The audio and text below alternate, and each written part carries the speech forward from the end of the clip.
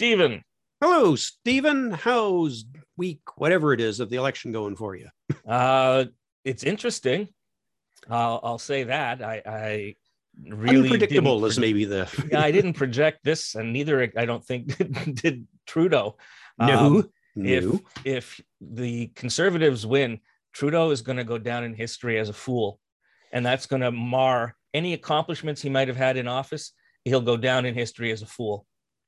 Yeah, and the numbers have been moving away, although there's been a little bit of an indication that maybe the Conservatives have sort of hit their magic ceiling, and because their appeal is kind of limited, and that's been their problem the last little while. I mean, even Stephen Harper had trouble getting his numbers over a certain amount because their policies aren't mainstream Canadian.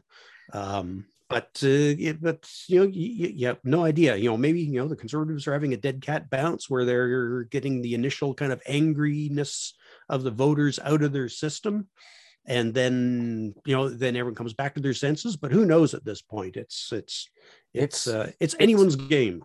Yeah, well, it really is, and well, anyone but the NDP. They're going on about forming the government, but yeah, that was an asterisk, an invisible asterisk over what you said. But it's everybody's game. The asterisk was except the NDP. Yeah, but the NDP is benefiting from people migrating away from the Liberals, social progressives leaving the Liberals, and so they could do better than they did last time around. But of course, forming a government's not in the cards.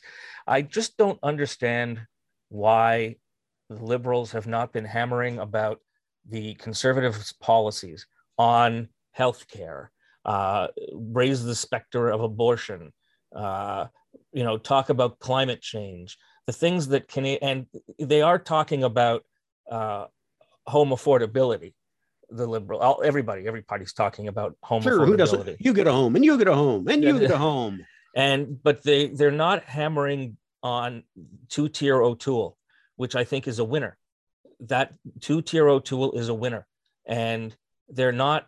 I don't know where these guys are. They still up at the cottage?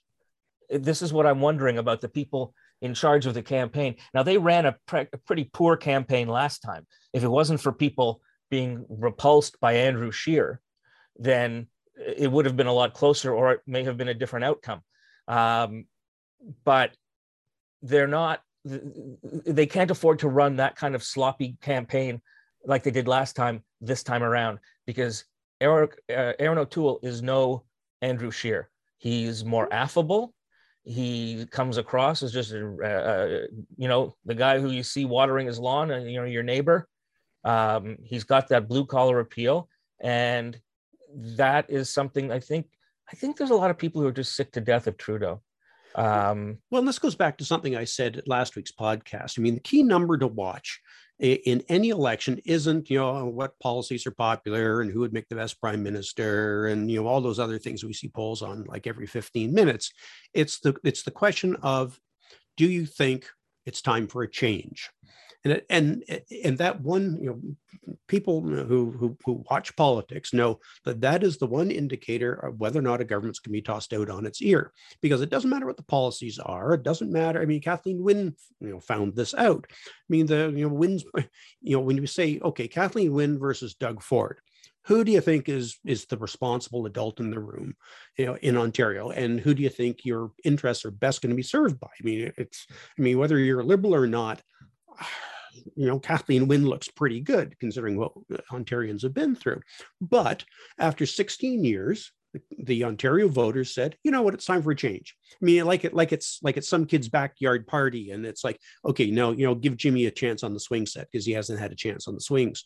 Politics shouldn't be like that, but that indicia where people say, it's time for a change, they'll ignore all the issues when it comes down to that one question. And I saw a poll. I'm not sure I believe it because it wasn't, the source of the poll wasn't necessarily a big sample and all the rest, but they did ask that question. And they say that the numbers of people who are saying, yeah, it's time for a change is creeping up to close to 2015 levels, when, of course, they tossed the Conservatives out and took the third place party, the Liberals, and made them the government.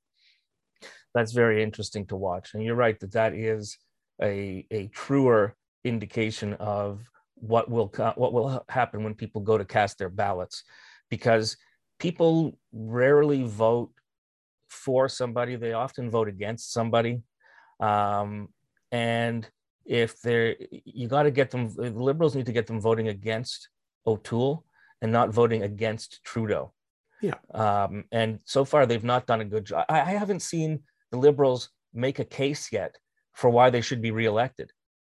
No, I saw the first commercial yesterday from the Liberals. I mean, there's been sort of a touchy-feely good, help out your neighbors, and that's what Canadians are about.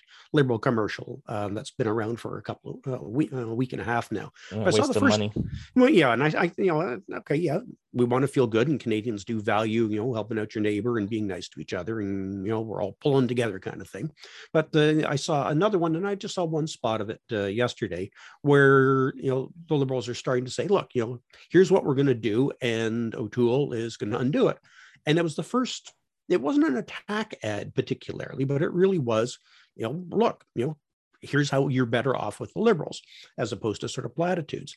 But I like you, I've been scratching my head, and the style from the beginning of Trudeau campaigns, the Trudeau Liberals under his leadership, it was 2015, it was 2019, has been sort of a talk to the issues, never raise your voice, never get angry, talk about your policies in a very kind of conversational way that you think you're going to win people over to. And while in an ideal world, I think calm, rational thought is a great way to explore the issues in any election. It's not what wins elections, at least not, I come from an older school of politics, which is a little more bare knuckle, not dirty tricks, but, you forcefully put your position forward and you point out the flaws in the other person's promises and campaigns. But the Liberals since 2015 haven't done that. And they've been able to sort of soft sell their way into office. And I get frustrated myself, because I look and I say, well, look, you've got all these great policies that are in jeopardy. I mean, whether it's the $10 a day daycare, and there's no comparison between $10 a day daycare and what the Conservatives, I think their tax credit, someone calculated out, if you're in Toronto, where the average cost of childcare is about $22,000 a year, the Conservative plan, someone costed it out and said you'll save $1,100, whereas with the Liberals you'll save almost $20,000. I mean, like, how do you compare those apples and oranges? I mean, and why are the Liberals not trotting those messages out everywhere? Yeah, because people do vote with their wallets. In big black letters on a white screen. I mean, that's the kind of thing that you should be talking about. And there's all kinds of issues that that the Liberals not just are promising, because everyone promises a ton of stuff during elections, and everyone always complains, oh, you're just promising because there's an election on. But I think that there's a track record now of things that have been started and other things that have been completed by the government that make for a compelling case to continue them on, especially when you look at the alternatives and what like you say, two-tier O'Toole. I was very pleased that one of my tweets was number one on when two-tier O'Toole was trending. But the whole idea of this, the Canadian sacred cow of public health care, and not privatizing it. People say, well, some of it's been privatized already. There's clinics and stuff. I say, yeah, but that's a terrible thing. Do you want more of that? They say, no, we want to make as much public availability and affordability of healthcare as possible. So, the Conservatives clearly are looking at, the billions and billions and billions of dollars that's involved in privatizing healthcare as an option for friends and family and the rich. But these are issues that Canadians care deeply about, but they don't. The Liberals don't seem to be leaning on them, and they're allowing other people to set the agenda. Yeah, they have I don't know. Is Gerald Butts involved with them this time? It seems unlikely. I don't think so. I see him tweeting pretty regularly, and he still seems to be. I see him trending on Twitter all the time, because conservatives seem to still think that he is like the Cardinal Richelieu of the Liberal Party, and he's behind the throne manipulating things. And last I heard, he was quite enjoying his private life out in Nova Scotia, I think. I don't think he's involved in this. I have no idea who's actually running the campaign for the Liberals this time. I wonder if there is anybody, or if everybody assumes the other guy's running it. I'm sure somebody's in charge, like the Scarecrow in The Wizard of Oz, pointing both sides. Who's in charge? Oh, they are. It just seems directionless. It seems that it doesn't have guts to it. Like great, do commercials about loving puppies. It doesn't do anything. Reinforcing something that Canadians already believe and reinforcing Canadian values, that unless you're juxtaposing it with a party that doesn't live up to those values or doesn't espouse those values, you've wasted your time with your commercial money. Now, the Conservatives have more money than the Liberals, as always. And so maybe the Liberals are just letting the Conservatives spend a lot of money now, and the Liberals are keeping their money together for as it gets into the clinch. But there comes a tipping point where the momentum towards the Conservatives is going to be too great. I don't think we're there yet. And I think the dividing line is often Labor Day. I mean, for anything, it's just one of those psychological things where you need new Laurentian pencil crayons, and you buy a binder of paper, and what the world starts again the day after Labor Day. So it may well be that no one's paying too much attention right now, except for those people who are really engaged on Twitter and elsewhere.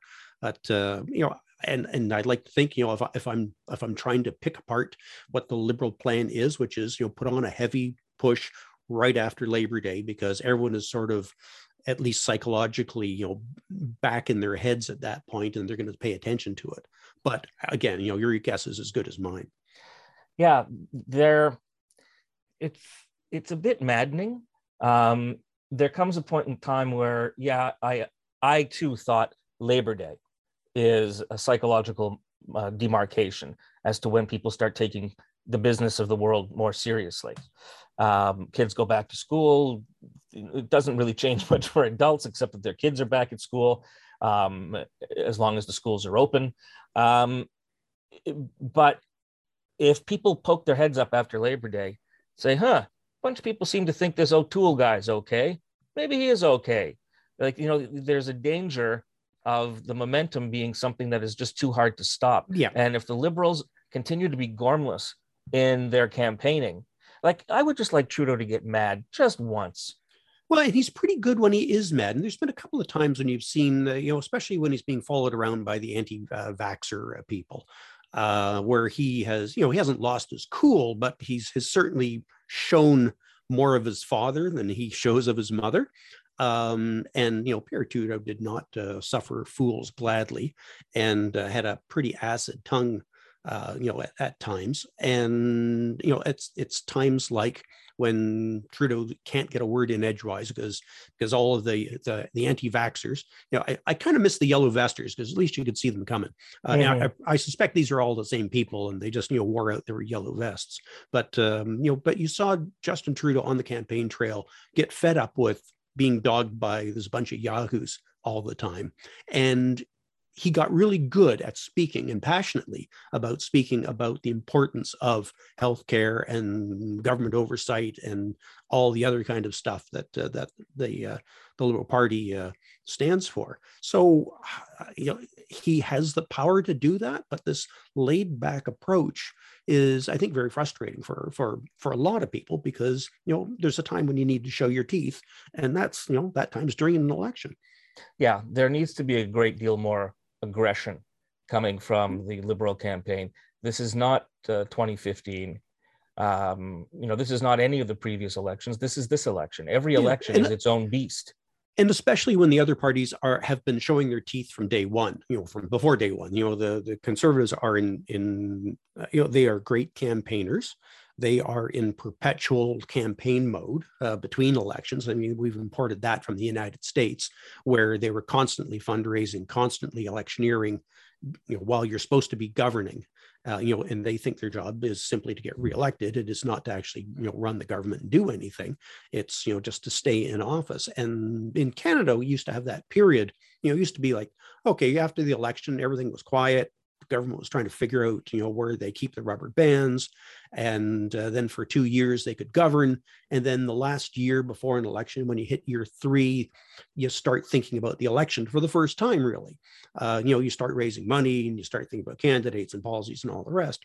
But the Conservatives and, the NDP has been like that too, because they've picked up a lot of tricks from the Republicans in the South at the same time in terms of electioneering, which is being in perpetual attack mode, perpetual campaign mode, and always raising money, always attacking the person. So when you start the election campaign, you're not starting from a standing stop. You are already running, and you've already formed to a certain extent a public opinion about your opposition. Whereas the Liberals have been really, the Liberals used to be called the government party because they governed for so many years, and the Liberals are back in that mode right now, being the government party, the party of governance. And, in the current climate, being the government just isn't enough. You really have to sell yourself every single day. And I think the Liberals have done a poor job of selling themselves as vigorously as the other parties have done attacking them. Well, I think that, it's fact that they thought that they were going to coast to victory. Just the fact that they called the election because they had data that indicated they could get a majority. This is obviously a surprise to them and a surprise to their candidates. And I don't know if you saw, of course, a Brian Lilley headline. Marcy, I don't know how you pronounce her name. Marcy Ian, yep. Ian said she can't support Justin Trudeau is the headline. And what she said was she was talking to a group, I believe it was LGBTQ activists, and they were talking about the fact that there still exists a ban on sexually active gay men from giving blood, which goes way. That's archaic at this point. Sure. That's a cause near and dear to the Toronto Sun and Brian Lilley, I'm sure. Oh yeah. They've always been great campaigners for LGBTQ. Yeah.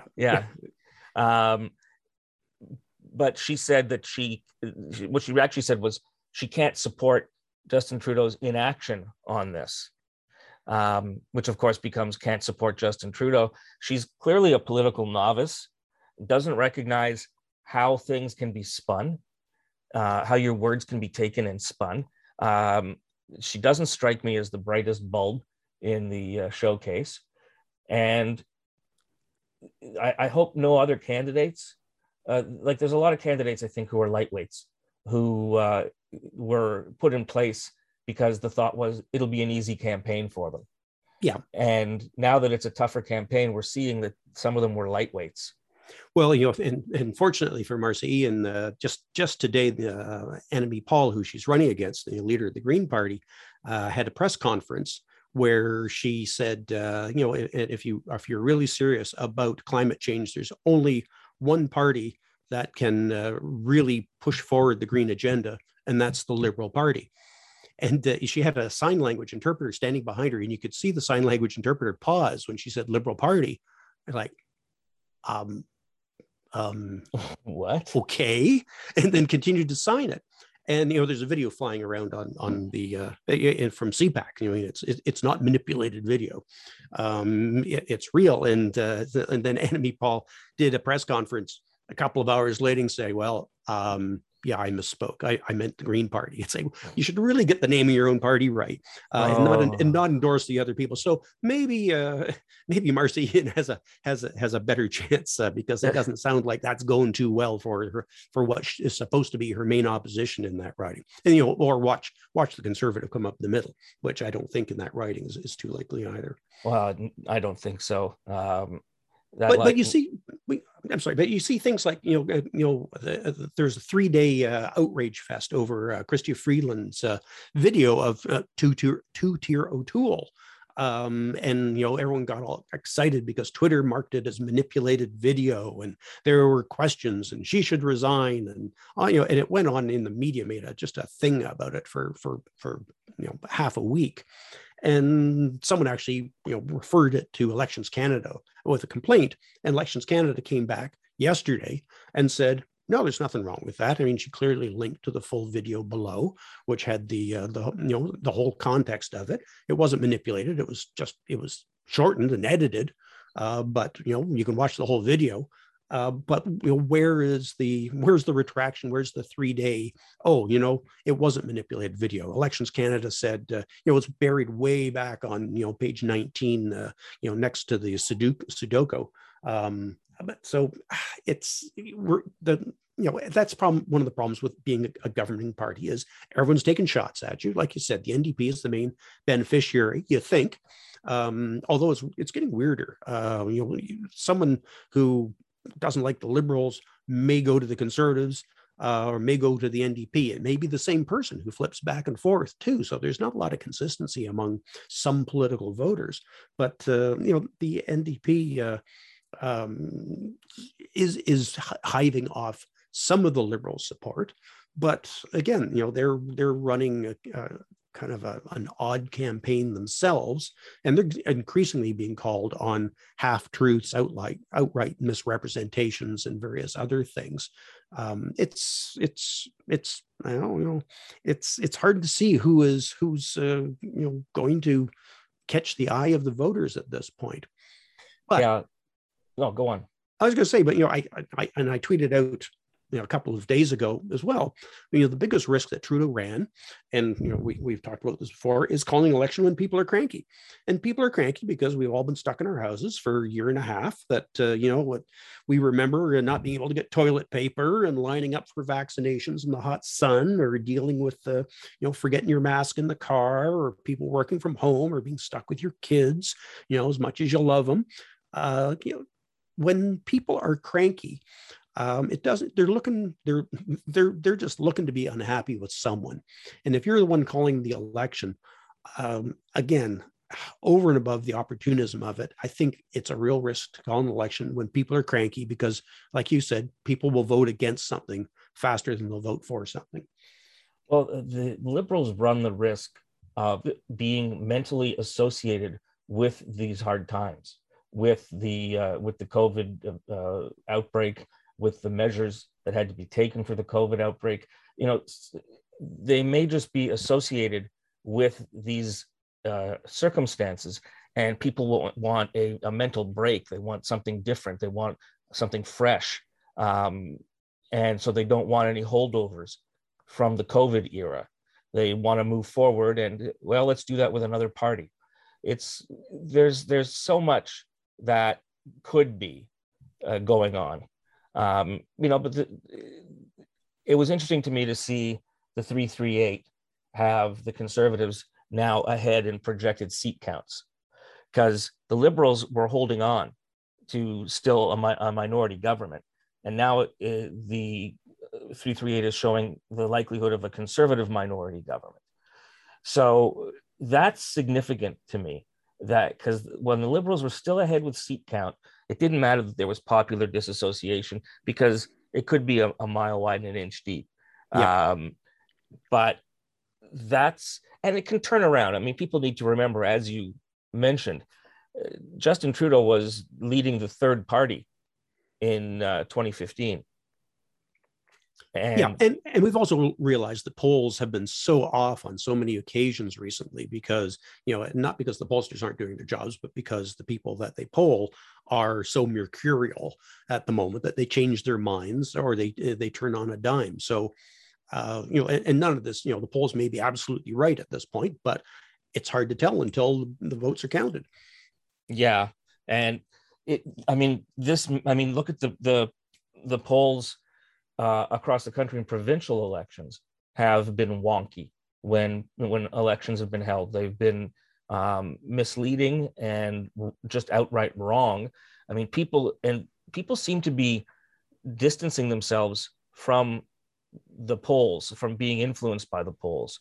It seems that they have their minds made up, they may tell the pollsters one thing, but they may change their mind.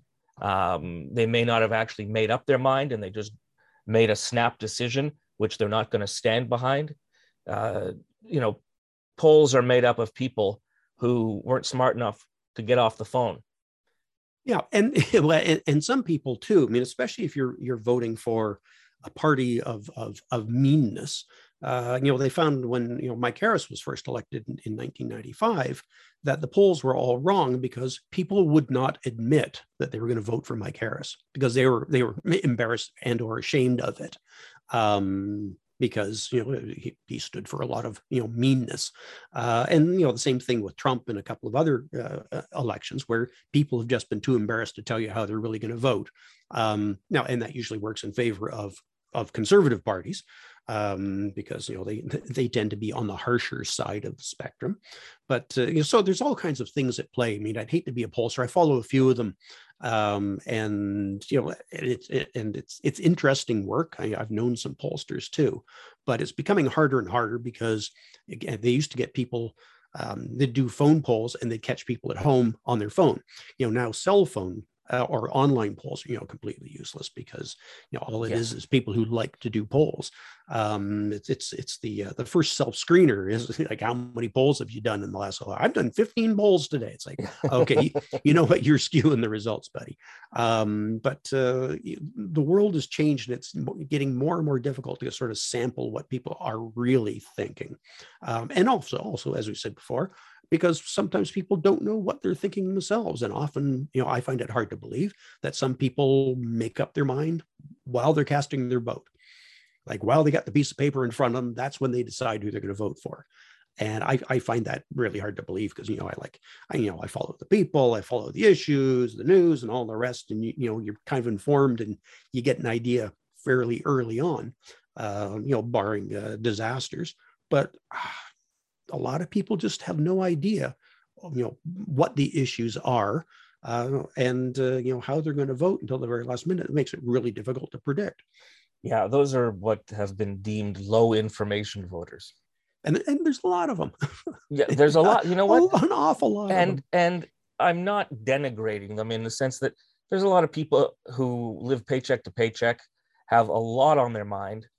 Just basic day-to-day is difficult, is a struggle for them. They don't have the luxury of spending time searching internet sites for news about the election or keeping up with the election. They don't have an inclination towards it, and even if they did, they simply haven't got the time. They've got the kids to look after, especially now with COVID. People working from home, still their kids are at home. There's a reason why some people don't make up their mind till they get there. Yeah. And those are the people that get most affected by just glances at headlines. Yeah, and memes. And memes and slogans, which the conservatives have been consistently great at. Because when you're sitting there trying to think, who do I vote for? Oh, well, O'Toole said he's going to lower my taxes. I mean, it's complete baloney, but that's what they remember because that's been pounded into their heads, and that's the electioneering expertise that conservative parties have had for since Reagan to drive an idea into someone's head to make them vote for you, whether it's true or not. And the conservatives, because their brand is one of a little more viciousness, they can make vicious memes and not violate their brand. Whereas if the liberals equally were to put out memes to, as rejoinders to the memes that the conservatives are putting out, and they do it in the same tone, that will backfire on the liberals. Yeah. So the liberals, in a sense, in this fight, they're unable to really combat. In the meme wars, they can't really fight. They can't really combat. Even the NDP has more license to be, as you said, get your teeth in it than the liberals do. The liberals have to still behave as a government, with a certain decorum, like responsible adults. Yeah, and of course, responsible adults never the most fun people. And so, maybe they're the ones who make you eat your vegetables. And maybe Canadians are sick of eating their vegetables after being good Samaritans for months and months, nearly 2 years. Yeah, and that's why it's dangerous, because that's when voters will vote against their own self-interests.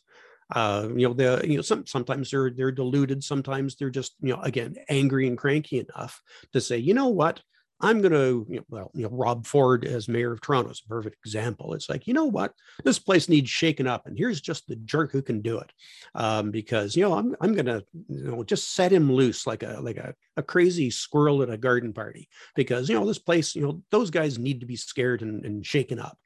And you don't think about the long-term damage that electing a poor government can do to you on very real level. Especially the poor, the vulnerable, the marginalized. Whether it's women, or LGBTQ community, or immigrants, or all those are the people who end up suffering because other people vote against their own self-interests without thinking about the long-term consequences of what that's going to do to them. I mean, there's a long history in democracy of voters being convinced to vote against their own best interests. I mean, you look in the United States, the states that are solidly conservative, solidly Republican, are the states that also have the lowest level of education, lowest level of healthcare, lowest quality of life. Yep, the highest divorce rates, the highest abortion rates, the highest teen pregnancy rates. I mean, the Bible Belt, which is Texas, Alabama, Florida, and Louisiana, and the states north of there, they have consistently ranked the lowest in services and benefits, in, as you said, in health and education, all the important indices of a good life. But they keep voting for the same party that's doing that to them, because they're sure someone somewhere is going to get a benefit that they're not entitled to, and or a free lunch or a Band-Aid from a public health nurse without paying for it. So we're going to cut off our nose to spite our face, and they've been doing that pretty much since the Civil War. Yeah, and some of them, their mentality is still rooted in the Civil War. There's an awful lot of anti-Yankee sentiment in the Bible Belt, and the Democrats are seen as being the metropolitan party, the party that's more cosmopolitan, more urban, and it's a rural-urban split in a lot of those states, and the rural wins because they're really voting against their own interests when they vote Republican, but they do it over and over and over again. Again, like you said, it's the politics of what if somebody gets something that I think they don't deserve, as opposed to what am I getting? What services can I access? I'm living in this tar paper shack with a rusting truck in the in the driveway, and no teeth, but but I'll be damned if anyone else life gets any better. Yeah, and the politics of spite is very strong, and we're getting shades of the American electorate up here. It's thankfully not overwhelming yet, but I still see, and social media is really a poor indication of what the general public is thinking. Social media is a world unto itself, but I see attacks on Trudeau or on Singh, anything progressive, anything liberal, that resonate in tone with a similarity to what you see in the United States, to the political speak you see in the United States amongst conservatives. So there is that disturbing trend. I think people need to look at what the US was like under the Republicans to see what Canada would be like under this present group of conservatives. If the conservative policy platform was trotted out there in a way that with proper examination, people would be running away. But they're selling the guy next door-ish aspect and appeal of Erin O'Toole, and not focusing so much on their policies. They're trotting out some of their more populist policies, but some of the ones that would really concern people are still swept under the rug, and it's disturbing. And we'll have to see what comes of it? This is certainly a bigger roller coaster than anybody predicted. Though I did say, I think I might have said it on one of our podcasts, that I just had a gut feeling that just remembering what happened in Ontario with Frank Miller when he brought the big blue machine to its end by calling an election, thinking they were going to, cakewalk to victory, and defeated by David Peterson's Liberals. And I think of Peterson's Liberals, who did the same thing, called an election. They were in a coalition government that called an election.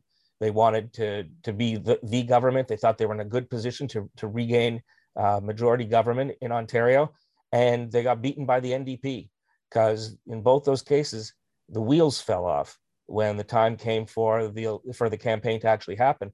The run up to the campaign, if you think people aren't thinking much about the campaign now, think about how little they were thinking about it before there was actually a campaign, before the writ was dropped.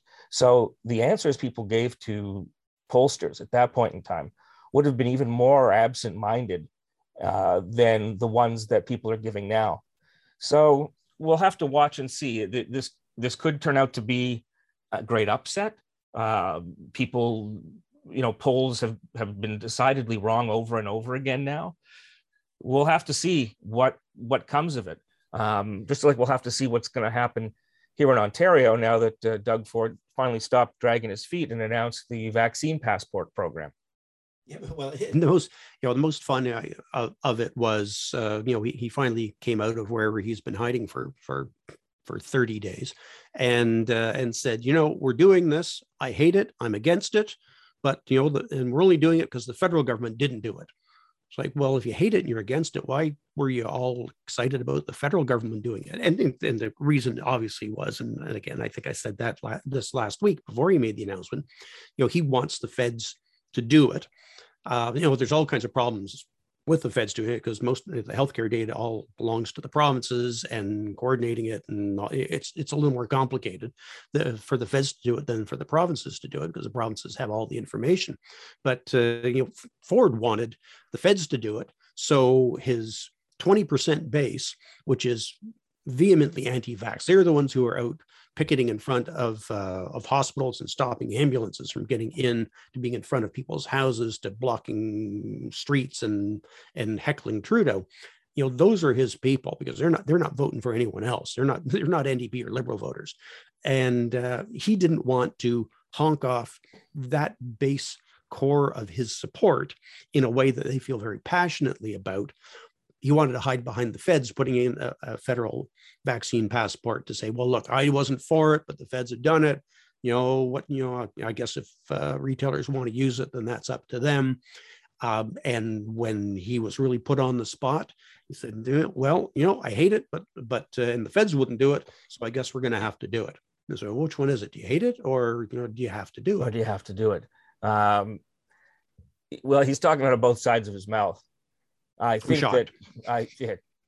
that it will lose him some support amongst his base, who won't vote for Liberal or NDP. They just won't vote.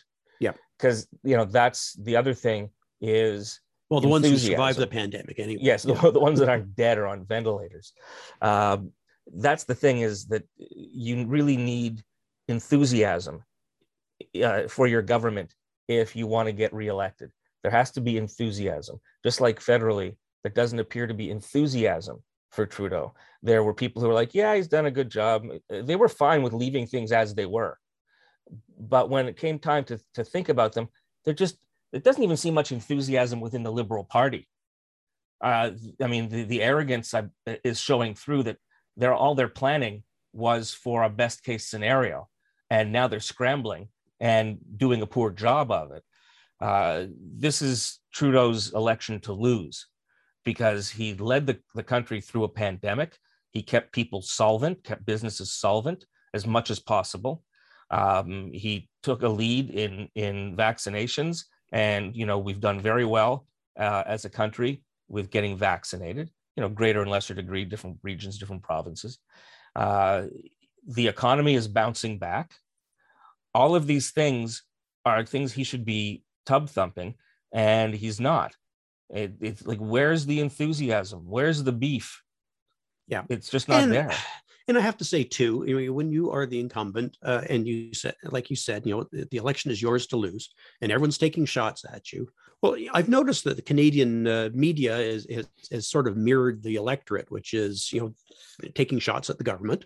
And it's I've been in a media family for more than 100 years now, and you've certainly know your way around the media. So I watch things with a certain lens of looking for bias and looking for balance and checking particular words that they use in newscasts and all the rest. And I have to say, there has been and I'm not a big conspiracy theorist when it comes to the media and all the rest, but Canadian media is dominated by conservative voices. Whether it's the Post Media chain, the Sun chain, which is now the same chain, or some of the electronic media, CTV and some of the others. There really is, again, a crankiness towards the government, and other people have noticed it as well. That the Liberals aren't getting a great shake during this election. There's certainly no media outlet that's enthusing over them. Even the Toronto Star, when everyone talks, calls it the Red Star because it's been Liberal/NDP for so long. But it's the Star has been balanced, which is all I expect from media. But I have been seeing that it's part of the pylon effect, and some of this it's for clicks, it's for selling papers and all the rest. Going after the government is good for circulation. So whether it's the Chrystia Freeland story about manipulated video, which turns out to have been dismissed by Elections Canada, it's still a big story that they play up big, and it hurts the government. As opposed to, if you go after the opposition, is that going to sell papers particularly? I mean, unless it's a really big gaffe. And even those kind of get ignored. No one sort of calls out O'Toole for not stepping out of his movie set and not going out and meeting any real people. Singh and Trudeau have both been out on the hustings. They're meeting real people. When you meet real people out on the street, you run the risk of unpleasant encounters, but that's part of politics. Whereas O'Toole has been playing it completely safe from his someone called it the Aaron bunker. I like that. Or a completely empty bowling alley. He did his last press conference from, or his announcement. It's but no one's calling that out and saying, like, look, when are you going to get out and see people? You've got this cocoon around you. But again, that's not click worthy. That doesn't sell papers, but attacking the government does. And the story that Trudeau called an election at a bad time and is now reaping the whirlwind. That's a story that newspapers can jump behind and sell and kind of turn into a self-fulfilling prophecy. And I think that is what's happening. I find a lot of the coverage is in the tank for the NDP, that there's a lot of the liberal press is really leaning towards the NDP. Well, they're softballing it, certainly, yeah. Yeah, and the conservative press, I mean, what do you expect when you've got two large newspaper chains owned by a U.S. hedge fund that has made it clear that they tilt stories to a conservative lens? That's what you're going to get. I mean, the Post has been continually running brutal stories against Trudeau and the Liberals, just brutal. I can't read all of them because I don't have a subscription to the National Post because I won't give them money. So a lot of them are paywalled. But the ones that I have been able to see, it's a repeated blow to the head. And nobody on the liberal side, I say liberal with a small L, nobody on the progressive side of the media is coming out and equally banging heads together in support of Trudeau, and neither are the Liberals themselves touting their records and what they want to do. They're just not getting the headlines. That's possible too. And also, Justin Trudeau is a lousy orator. He does not have the charisma of his father at all. He doesn't even have the charisma of his mother, who's a good speaker. I find him halting when he speaks. I find he speaks in a voice that's almost monotone soft. I don't like to watch him speak.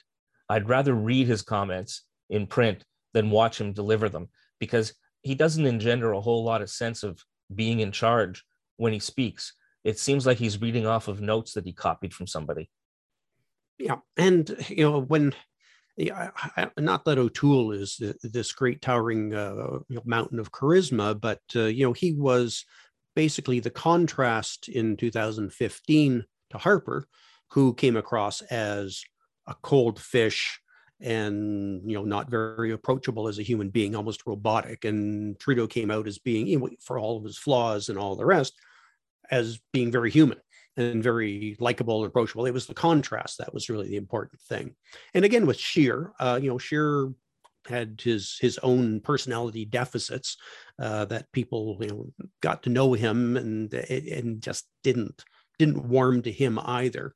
So Trudeau again was a pretty good contrast.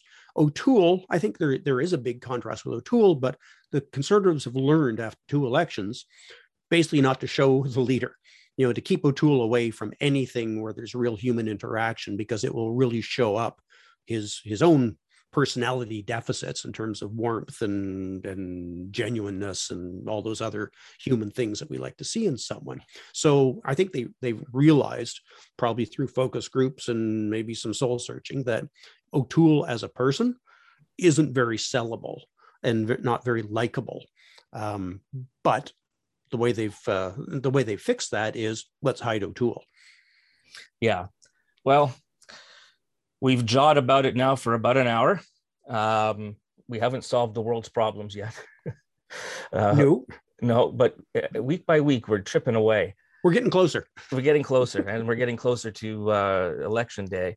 And I think I'll be glad when Canadians always say the same thing. They'll be glad when the election is over. And the post-election period is going to be really interesting, not to drag us out much longer, but yeah, if it is a Conservative minority and, the jury's out on that, well, who's going to work with them? The Liberals will not. The NDP has already said, yeah, we would consider working with the Conservatives. And I thought that would have been in itself just an incredibly damaging admission. But Jagmeet Singh said, yeah, we would work with the Conservatives. We would have all these conditions, but we would work with them. The BQ certainly would, because, they work with anyone who gives them stuff. Yeah. And it's just a question of how big a minority it is. If it's slender, I mean, the Conservatives and the NDP, they would not last long together. So I don't see it as being a very stable minority. But again, it's all in the numbers. If the BQ could constantly, wag the dog, they would be happy to do that for years and years and years and leave the Liberals and the NDP and a progressive agenda out in the cold for, basically, for the entire period. So it would be a very interesting post-election world if it is a small Conservative minority. Well, the other thing that'll be interesting is the Liberals will be in a leadership race, because Justin Trudeau, I'm not convinced that even if he gets a minority, he won't resign at this point. But this is the last federal election that he'll be at the helm of the Liberal Party. I think that's a very safe bet to make. Yeah, I suspect that's true too. I mean, whichever way it turns out. Yeah, and I think for everybody, I think Trudeau probably isn't enjoying this very much, and I think the party would be saying, okay, it's time to try something a little different. I think that if Chrystia Freeland were the candidate, they would be actually further ahead. Well, interestingly enough, Chrystia Freeland, I don't know if you've noticed, but she is going from riding to riding to riding. She is out there being surrogate leader in a lot of ridings. Every time I turn on, certainly the GTA, but even farther afield, Chrystia Freeland is there propping up a Liberal candidate, campaigning for them or speaking at their events. And she is everywhere. So I think, there's pretty good money on the idea that, she's pretty well positioned if and when there is a leadership convention for the Liberals. Yeah, so we will see. And we will be back again next week to continue our analysis of the ongoing crisis of the world. So thank you, Stephen. Hey, my pleasure. It's, there's lots to talk about, that's for sure. Stephen Lautens can be found on Twitter at Stephen Lautens, which is StephenLautens. If you're interested in more of what the work I do, go to newmusicnation.ca for old school, much music style music television that focuses on independent artists. And there's so many great ones across this country with great videos. People are really being blown away by like the amount of talent is out there. It's not just lip service. There's tangible proof, and you'll enjoy being introduced to these artists. That's newmusicnation.ca. Stephen, thank you. Hey, my pleasure. We'll see you next week. See you next week. This has been Stephen and Stephen. I'm Stephen Kersner.